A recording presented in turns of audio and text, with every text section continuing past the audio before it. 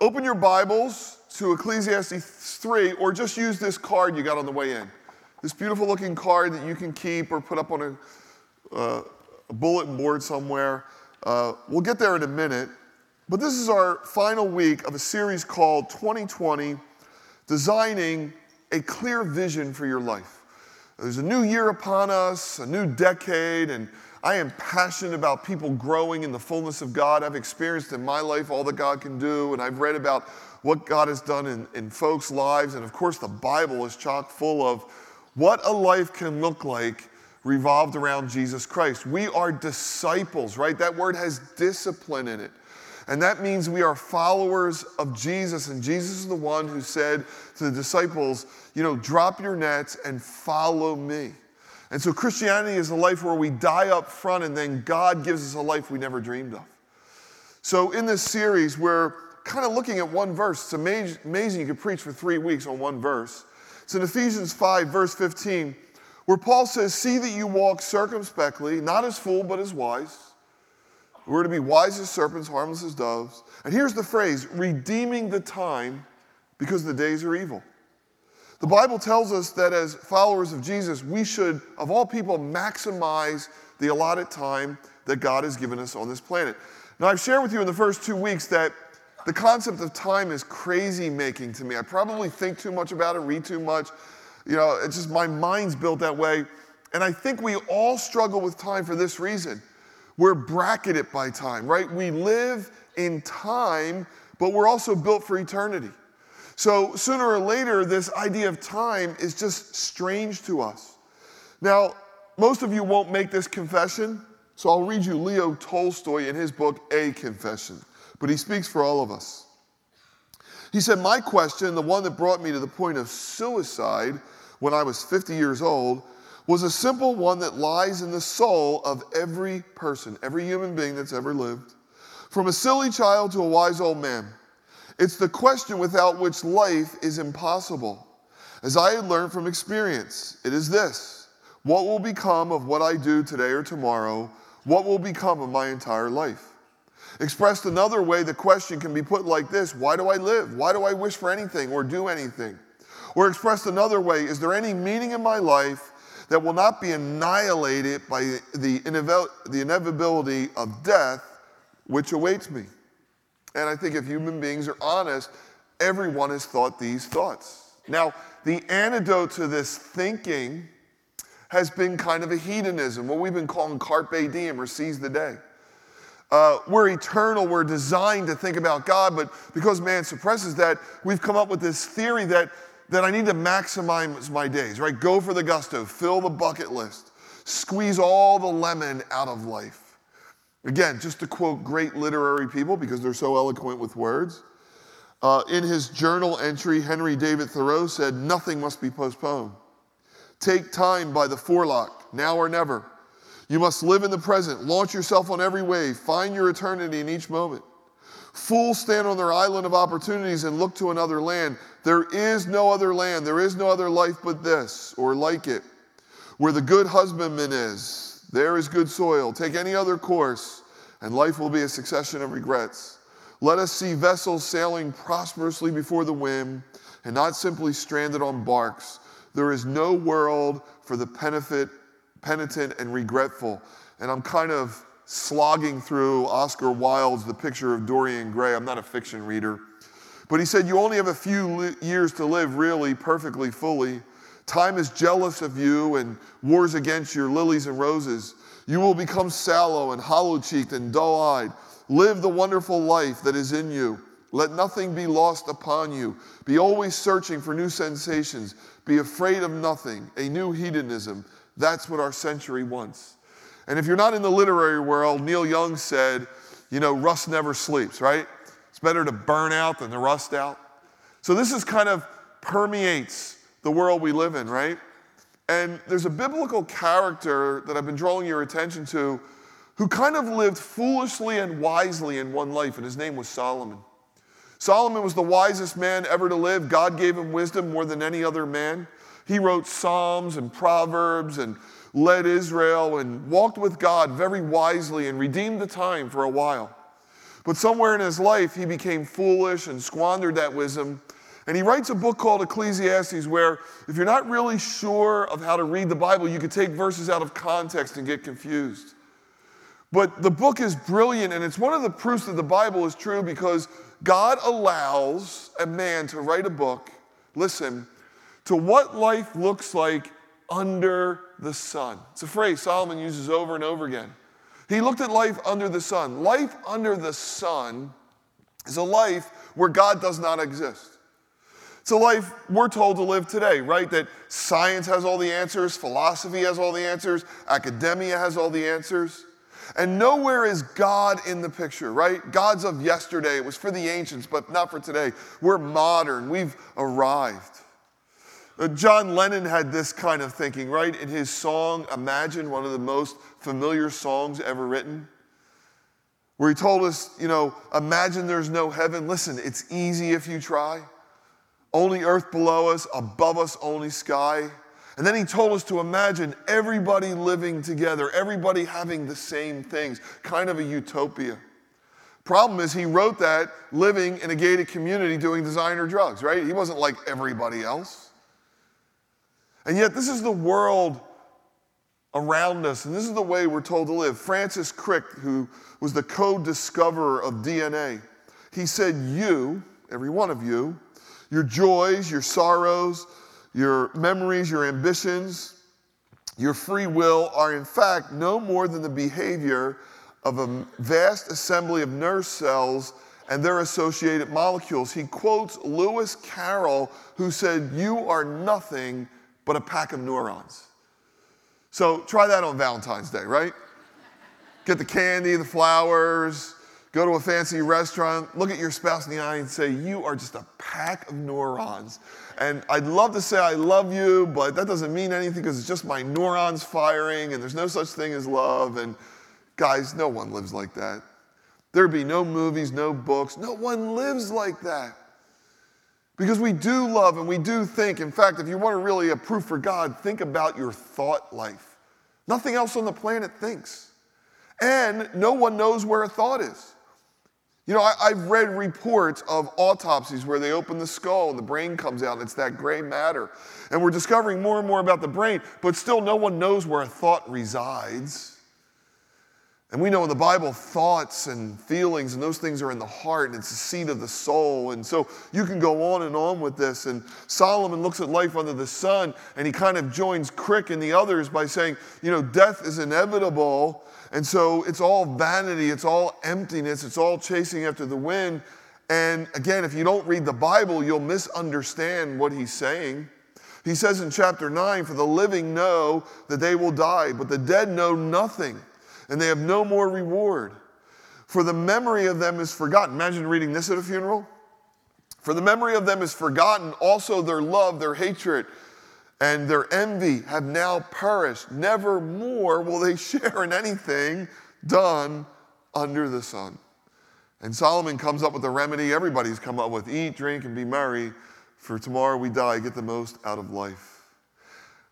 But the reason I love Ecclesiastes so much is that in chapter 3, the text I've told you to turn to, Solomon has this brief and shining moment where he doesn't look at life under the sun. He looks at life under heaven.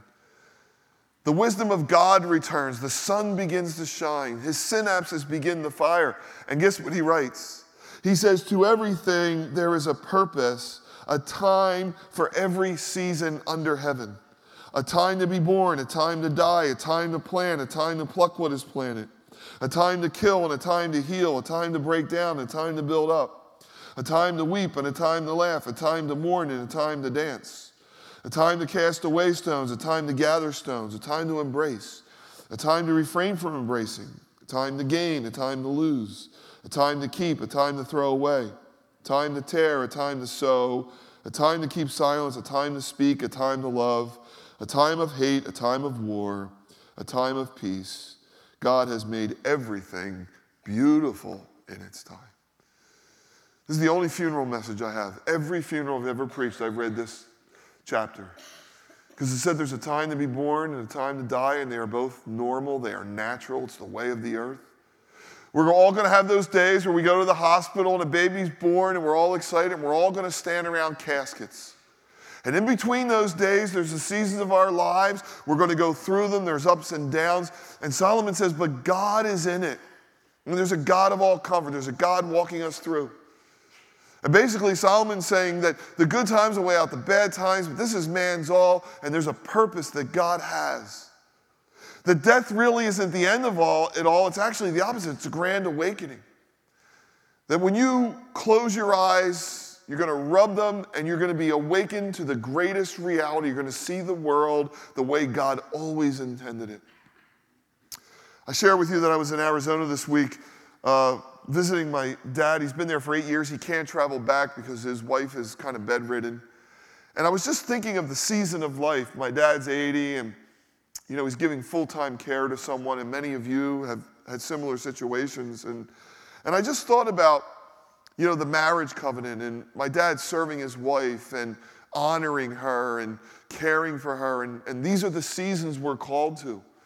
And you don't get a lot of glory for these seasons, and no one's going to write headlines, but they're so important. And so God has a purpose in all of these seasons. And we're all walking through them, but they're beautiful and they're wonderful.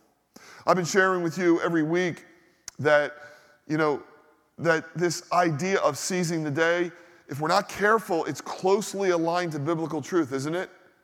I mean, think about it. God has given us desires, talents, dreams, and hopes, right? He's given us great gifts.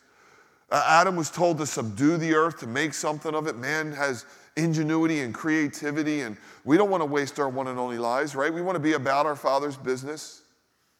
And so if we're not careful, we can look at this kind of carpe diem, this seize the day, and look at the Bible and think, oh my gosh, these are almost one and the same. And I think what we've learned over the last 3 weeks, there's a vast difference to both of them, right?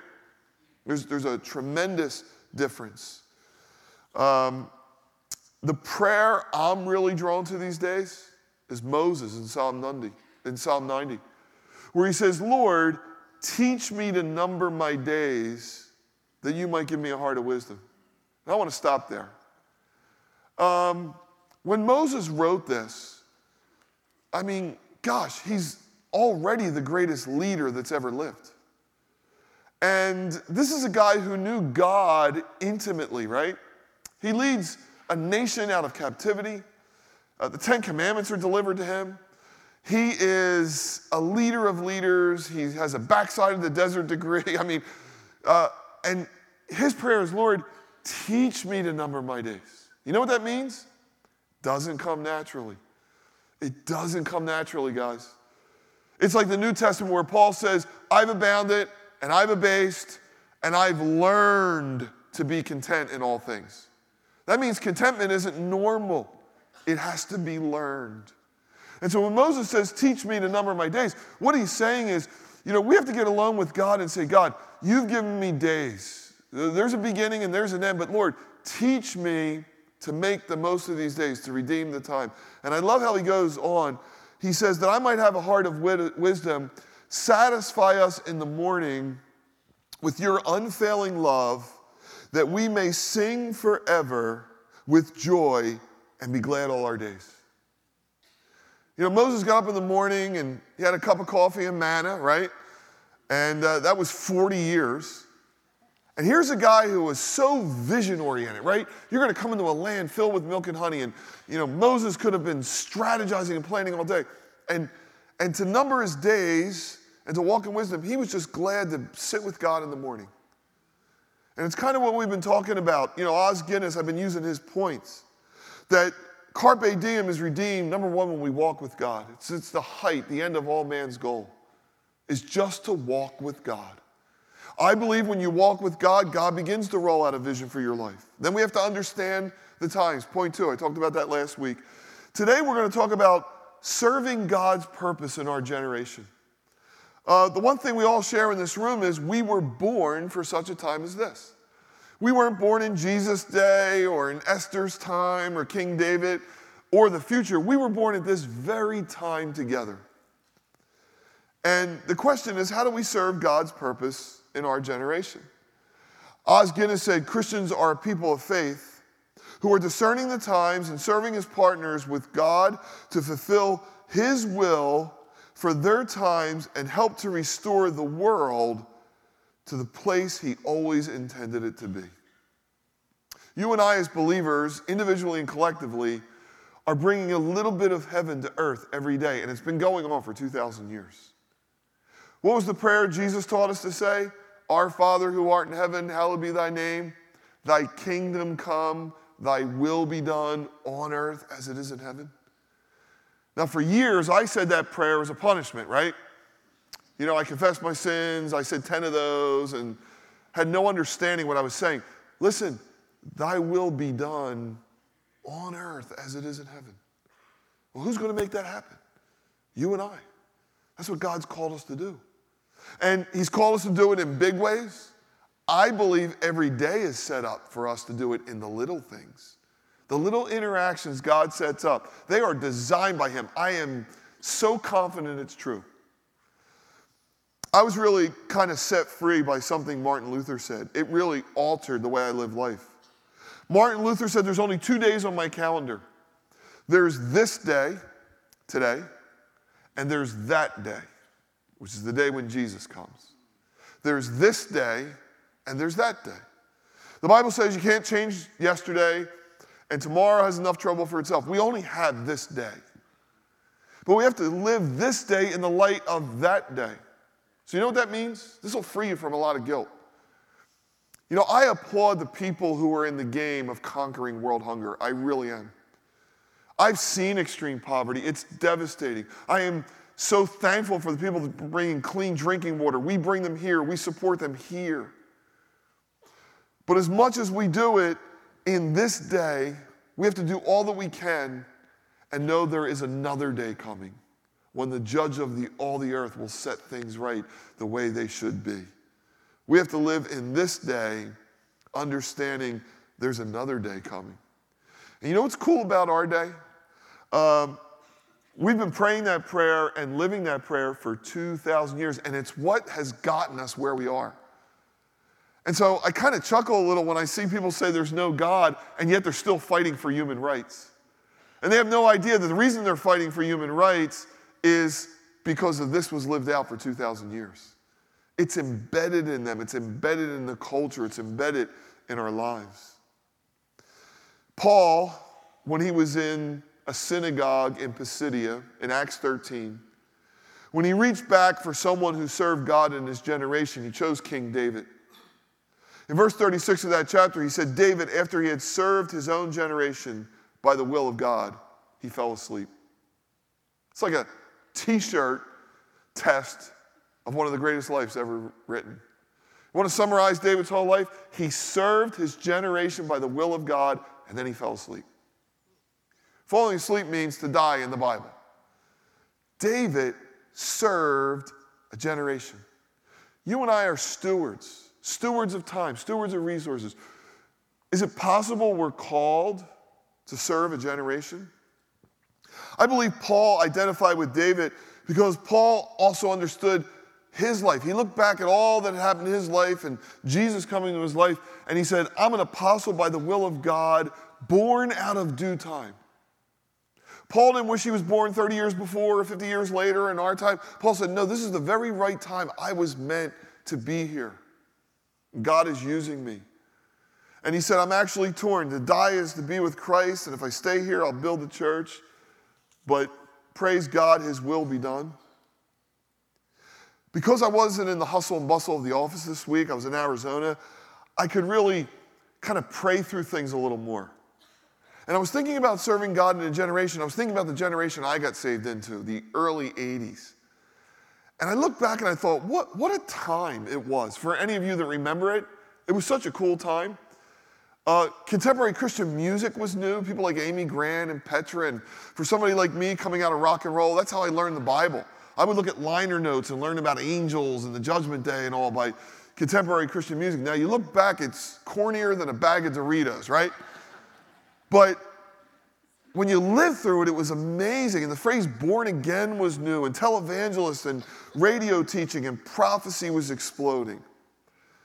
And I look at that generation and I'm so proud of it. And the ministries that started, and those of us who were kind of on the afterglow of the Jesus movement, the charismatic movement, the Spirit was moving, and all our friends were speaking in tongues. It was just a great movement. And then a little later, men like Gary Haugen come along and awaken the world, really, this was way before the political world knew it, to sex trafficking, right? And all the other things, clean drinking water, and all the things that the church has been a part of in the generation a little bit behind me. And I get to see some of the things that the next generation's doing. And I look at these great men and women who have served God in their generation. Now, we have a tendency to look at the big names, and I guess it's always going to be like that. And one of them is Billy Graham, right? So I was at the Cove one time at a pastor's gathering, and had a little free time, and underneath, and on the bottom floor, they have a museum. And they have all video and pictures of all Billy's crusades, and I read every plaque and just marveled how the open doors God gave this man. It was astounding. And one of the most moving is I saw an altar call in Vietnam. And I grew up, I was a little boy when Vietnam was raging, and I remember guys coming back from Vietnam with their legs blown off, and it was a very dark time. And to see these Vietnamese responding to an altar call from an American evangelist was so moving. And Billy Graham lived 100 years, almost 100 years old. And God opened doors to presidents and kings and queens. And anybody here watch The Crown on Netflix? It's all right, guys. We're not going to take your man card away. You can raise your hand, okay? My wife and I have never watched a television show. Never. I mean, the last show I watched was Happy Days, and you know that's a long time ago. Tuesday nights, we all ran home to watch Happy Days, right? But then somebody got me onto the fact nobody watches TV like that anymore. You just binge watch it, right? So my wife and I are on vacation. Somebody said, "Oh, you'd love The Crown." And we put it on, and we watch 2. We have self-control. We don't binge watch it all the way through. We're redeeming the time. But there is an entire episode where she invites Billy Graham. She was a woman of faith, and they had a great relationship. And you look at the open doors God gave this man. 100 years he served his generation. Then there's the man we're going to honor tomorrow, the Reverend Dr. Martin Luther King. One of my heroes. I've read 3 or 4 of his biographies. His dream for America, his dream for racial reconciliation, not only affected a generation here in America, but spilled around the world, all the way down to South Africa, with Nelson Mandela and apartheid. He lived an unparalleled life. Most of what he believed came from the scriptures and from his parents. He was a man of conviction and faith. In his letters from a Birmingham jail, Dr. King was asked why and what moved him to act in civil disobedience. After all, we were a land of laws. And Dr. King answered, and I don't think he understood the depths of his answer. He says, the laws of a nation, if they don't align with the laws of the Creator, they aren't worthy to be obeyed. Well, think of that on 2 levels. He said, if there are laws, there must be a lawgiver. And the laws of the land, if they don't match the laws of the lawgiver, then they're not worthy. On another level, a deeper level, you know what he was saying? If there is no lawgiver, then the laws we have are just laws of man, and what's the sense of it anyway? And you all know the story through nonviolence, what he was able to achieve and still achieve today. He didn't live 100 years, but he served a generation and served it well, and he gets a day in his honor tomorrow, and it's well deserved. And then there's all the people below that, right? The people that we don't know their names, who served God in the generation, all the people that gave the missions, all the people that served in local churches, that raised the next generation. We're called to serve God in our generation. So where we want to kind of bring this in the final week is, how are you serving God in the generation that you live? How are you going to do it in 2020? How are you going to do it for this decade? How are you going to serve God for the coming 10 years that are ahead of us? Now, I've jotted 3 down for me. I don't have all the details. These are my 3. You can copy them, steal them, get your own. We're all in this together. But here's the 3 I'm working on. As I enter the 4th quarter of life, I resolve to give God my very best. Now, I want to explain this. I've lived by the scripture, seek first the kingdom of God and all these things will be added to you. In the early part of John, Jesus calls Peter, Philip, John, and all the disciples, and he says, come, follow me. And when he says, come, follow me, what that means is, you die up front, right? Unless a grain goes into the ground and dies and it'll never live. Christianity is the faith where you die up front and then you live. And I think of the extraordinary life that Jesus gave to the disciples, and I thought, yes, seek first the kingdom, and God will add richly a life that you could have never dreamed of. Now, that scripture is not saying seek first God's kingdom and your bank account will swell. That's a prosperity gospel, and it's not true, okay? But the book of Malachi, and the only thing anybody ever reads in Malachi, it's a lesson on tithing, how you've robbed me, how in tithes, and, open the windows of heaven. That's all anybody reads. But if you read the whole book of Malachi, and it's very short, Malachi was the last prophet. There would not be a word of God for 400 years until John the Baptist. In the days of Nehemiah, the prophet spoke to the people about what we would call today sacrilege, taking the things of God and making them ordinary or profaning the things of God. Campbell Morgan in his commentary said, in its worst form, sacrilege is taking something and giving it to God when it means absolutely nothing to you. To put it in layman's terms, it's giving God the leftovers. Now, the problem with giving God the leftovers is one of the principles that we find early in the Bible, runs all the way through, is the principle of first fruits, right? That's what a tithe is, the first fruits, or the law of the firstborn. In the book of Exodus, chapter 10, God says, consecrate to me the firstborn, whatever comes out of the womb, among the children of Israel, both man and beast. Now here's the key phrase. God said, it is mine.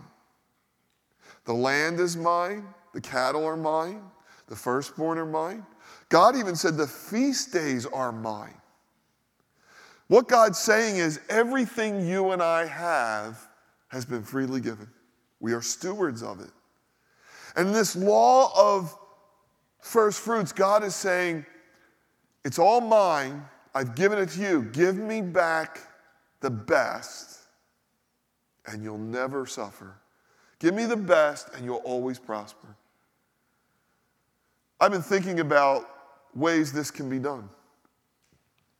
I look through the Bible, and the law of the first fruits is that something given is never lost, and everything that's not given will always be lost. It will never account for anything. Jesus said, whoever wants to save his life must lose it. Whoever loses his life for my sake will find it. And like the book of Malachi in all our lives, this gets subtle, doesn't it? We all get lulled into this. Entropy kicks in, and we kind of give God the leftovers, and it's weird. And I'm not even talking about giving. Giving is just a little part of this. And so the prayer I'm praying is, Lord, how do I give you the best of my time? The first fruits of my energy, of my thinking, of my wealth, of my dreams. And I don't really know what the answers are yet. I'm still working through all of this. When I think of time, again, here's that crazy thing called time. This is why I'm so enamored by Bill Wong, who will be at our men's retreat. Bill started the public reading of Scripture. He's a Wall Street hedge fund manager. Now look, Bill knows he's called to Wall Street. He's good at making money. He's good at giving it away. God's called him to work. But he carves out Wednesdays and Fridays, part of his day, to do public reading of Scripture. This is a guy who isn't waiting for retirement. He's not waiting until he solves everything in his life. No, he's stepping out now and saying, God, there's this day and there's that day. I remember when I was called to full-time ministry, I had worked in the church and worked for 3 years. Then God finally said, no, you need to do this full-time. And I remember I was seeking counsel with some friends, and a friend I knew said, well, my plan is to work and then pastor in retirement. Now, if that's what God's called you to do, that's wonderful. I applaud that. It's incredible, right? But when I thought about that for my life, I cringed. I thought, I want to give God my best years. I don't know where this is leading. Maybe I'll be a shoe salesman one day. I don't know. I'll have to go back and wear it. I don't know how it's, but I want to give God the best energy, the best time. What does that mean in your life? I'm trying to figure out what it means in my life. I know this. David said, I'll give nothing to the Lord that doesn't cost me something. I want to give God something grand, something great.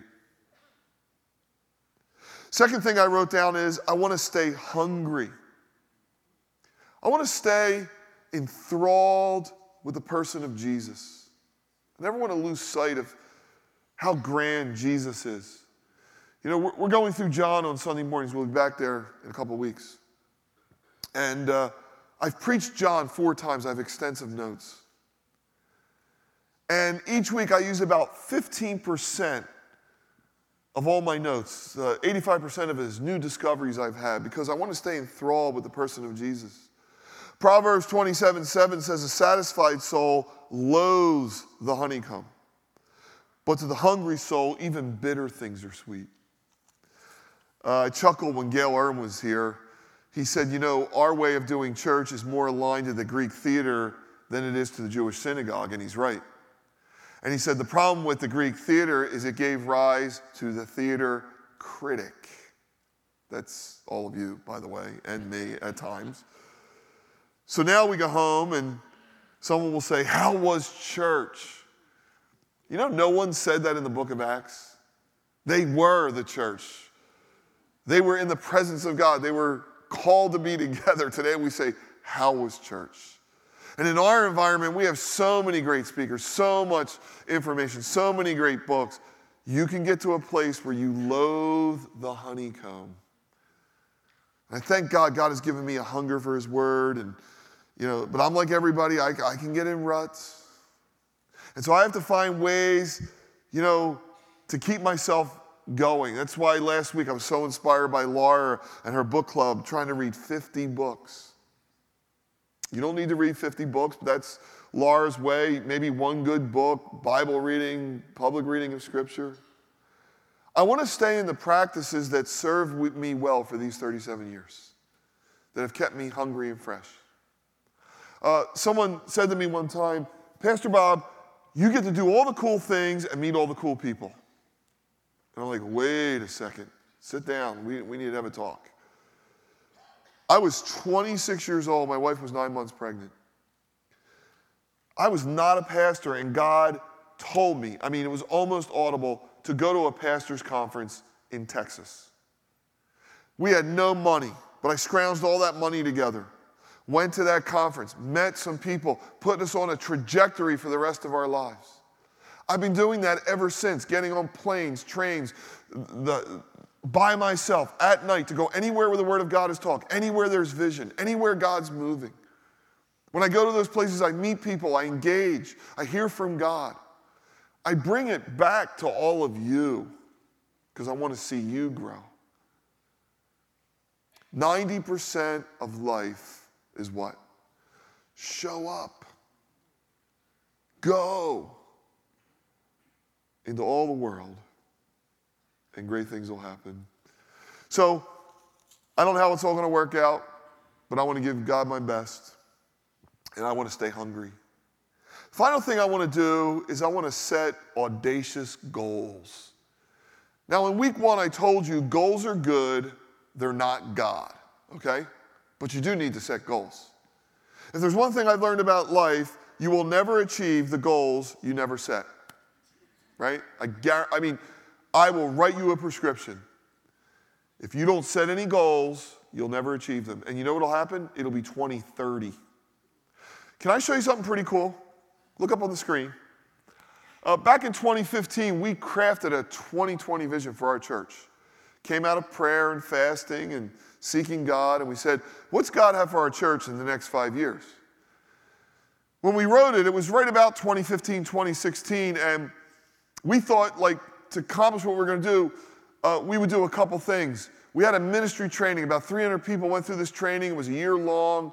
Many of our leaders came out of that. We started Calvary Campus to build discipleship.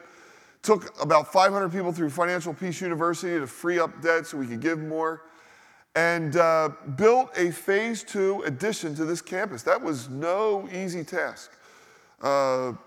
We built a cafe and multi-purpose rooms for teens and such, and paid for it all in 3 years. We took out a construction loan. At the end, we told the bank, thanks, but no thanks, it's all paid for. And we accomplished that goal. Here's what's weird. Look way out of 2020. We were supposed to start a school this year. But God stepped in and told my wife, no, start it in 2018. So we kind of flipped the extension campus and started the school, and that's going great guns. Kind of moving the extension campus to 2020 or 2021, if that's God's will. We have not started a Gateway Church. We have done and are doing regional conferences. Now, God's not all about strategic plans and goals, but they are important. And a lot of you will go to James and say, oh yeah, don't say you're going to go to such and such a city and make a profit, and that's not God. No, it says, if the Lord wills. It doesn't say you shouldn't plan. The wise man plans ahead. It says if the Lord is in it. And then there's the idea, God, redirect. God, if this isn't of you, redirect, give us new plans. Goals are important.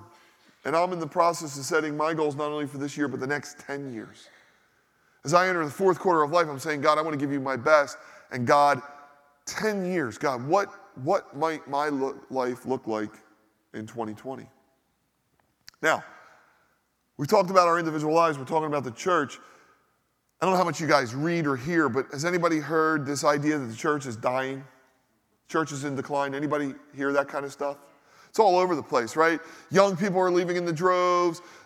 This generation is not going to give like their parents have given, and on and on and on, right?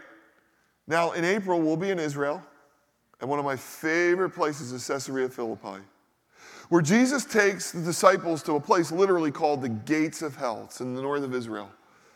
It was an area that was thoroughly pagan. There were grottos to Athena Nike and other gods there. The god Pan resided there. And Jesus takes his men out there and he says, who do men say that I am? And Peter has that great revelation, you are the Christ, the Son of the living God.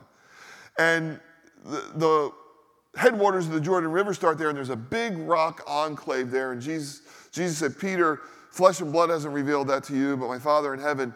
And upon this rock I will build my church. And listen to what Jesus said, and the gates of hell. Every form of paganism, every ism will not defeat the church. The gates of hell, the church will prevail. Now, when I get there, I'm pretty sure I'll remind everybody, Jesus didn't say, look, the gates of hell will not prevail until 2020. When a young generation finally gets it, that everybody before them was wrong and now they've arrived. Like Michelangelo and Galileo and the greatest thinkers who have loved God and served God. Now this generation in 2020, they get it. There's no God. And they're leaving in droves. There's a very credible book out called The Myth of the Dying Church. The reason why I say it's credible is the researchers did a fabulous job. And guess who writes the endorsement? Harvard University. Harvard University said intense religion in the United States is persistent and exceptional in ways that do not fit the secularization thesis. In other words, what you're hearing is not true. That's Harvard. Baylor's Rodney Stark has done extensive research, and he wrote a book called What Americans Really Believe. Stark explains this same effect, young people leaving the church, can be found in every national survey of church attendance ever done. Young people have always been less likely to attend church than older people. They go to college, they get busy, they're not married yet. Sometimes they leave their family and the family's church, they move away. There's a lot of reasons. Stark adds, young adults haven't defected from the church is quite obvious from the fact that a bit later in life when they're married, especially after children arrive, they become more regular attenders. This has happened in every generation. He fills the book with statistics and charts. Wheaton College Ed Stetzer, again, has done amazing research. Uses the University of Chicago's universally respected General Social Survey. Here's what it says. If you look at young evangelical adults, 18 to 29 years old, We are at the highest reported level since 1972 of regular church attendance among this group. He's saying it's exactly the opposite. There's greater attendance. Now, what about the dying church? According to the Center for the Study of Global Christianity at Gordon Cromwell University, from 2000 to 2017, Christian denominational growth, evangelicals 43%, Pentecostal charismatic 45%, independent churches 45%, Protestants in general 32%, Roman Catholic 20%. Pastor Bob, that's global. What about America? Let's just look at mega churches. 5-year period, the last 5 years, 12% of mega churches increased their attendance from 2 to 9%. 39% of mega churches increased their average attendance from 10 to 49%. 19%, 1/5 of mega churches increased their average attendance from 50 to 99%. The myth of the dying church. Time magazine said in the 60s God was dead. Now they're saying the church is dead. Jesus said the church will always prevail. I'll go with Jesus. Now, I get it. He said, when I return, will I find faith on the earth? So there is a remnant. I get it. I used Oz points, so I'm going to quote with Oz, and he really is the great Oz. He sums it up by saying, until that great day, all our enterprises must be rooted and anchored in humility, remembering that our best judgments and our best efforts will one day be under judgment themselves.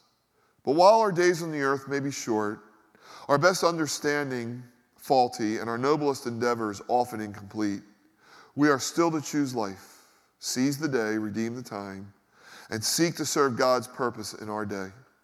Then the way we die will be the natural expression of the way we have lived, and both living and dying will demonstrate the faith that has inspired us.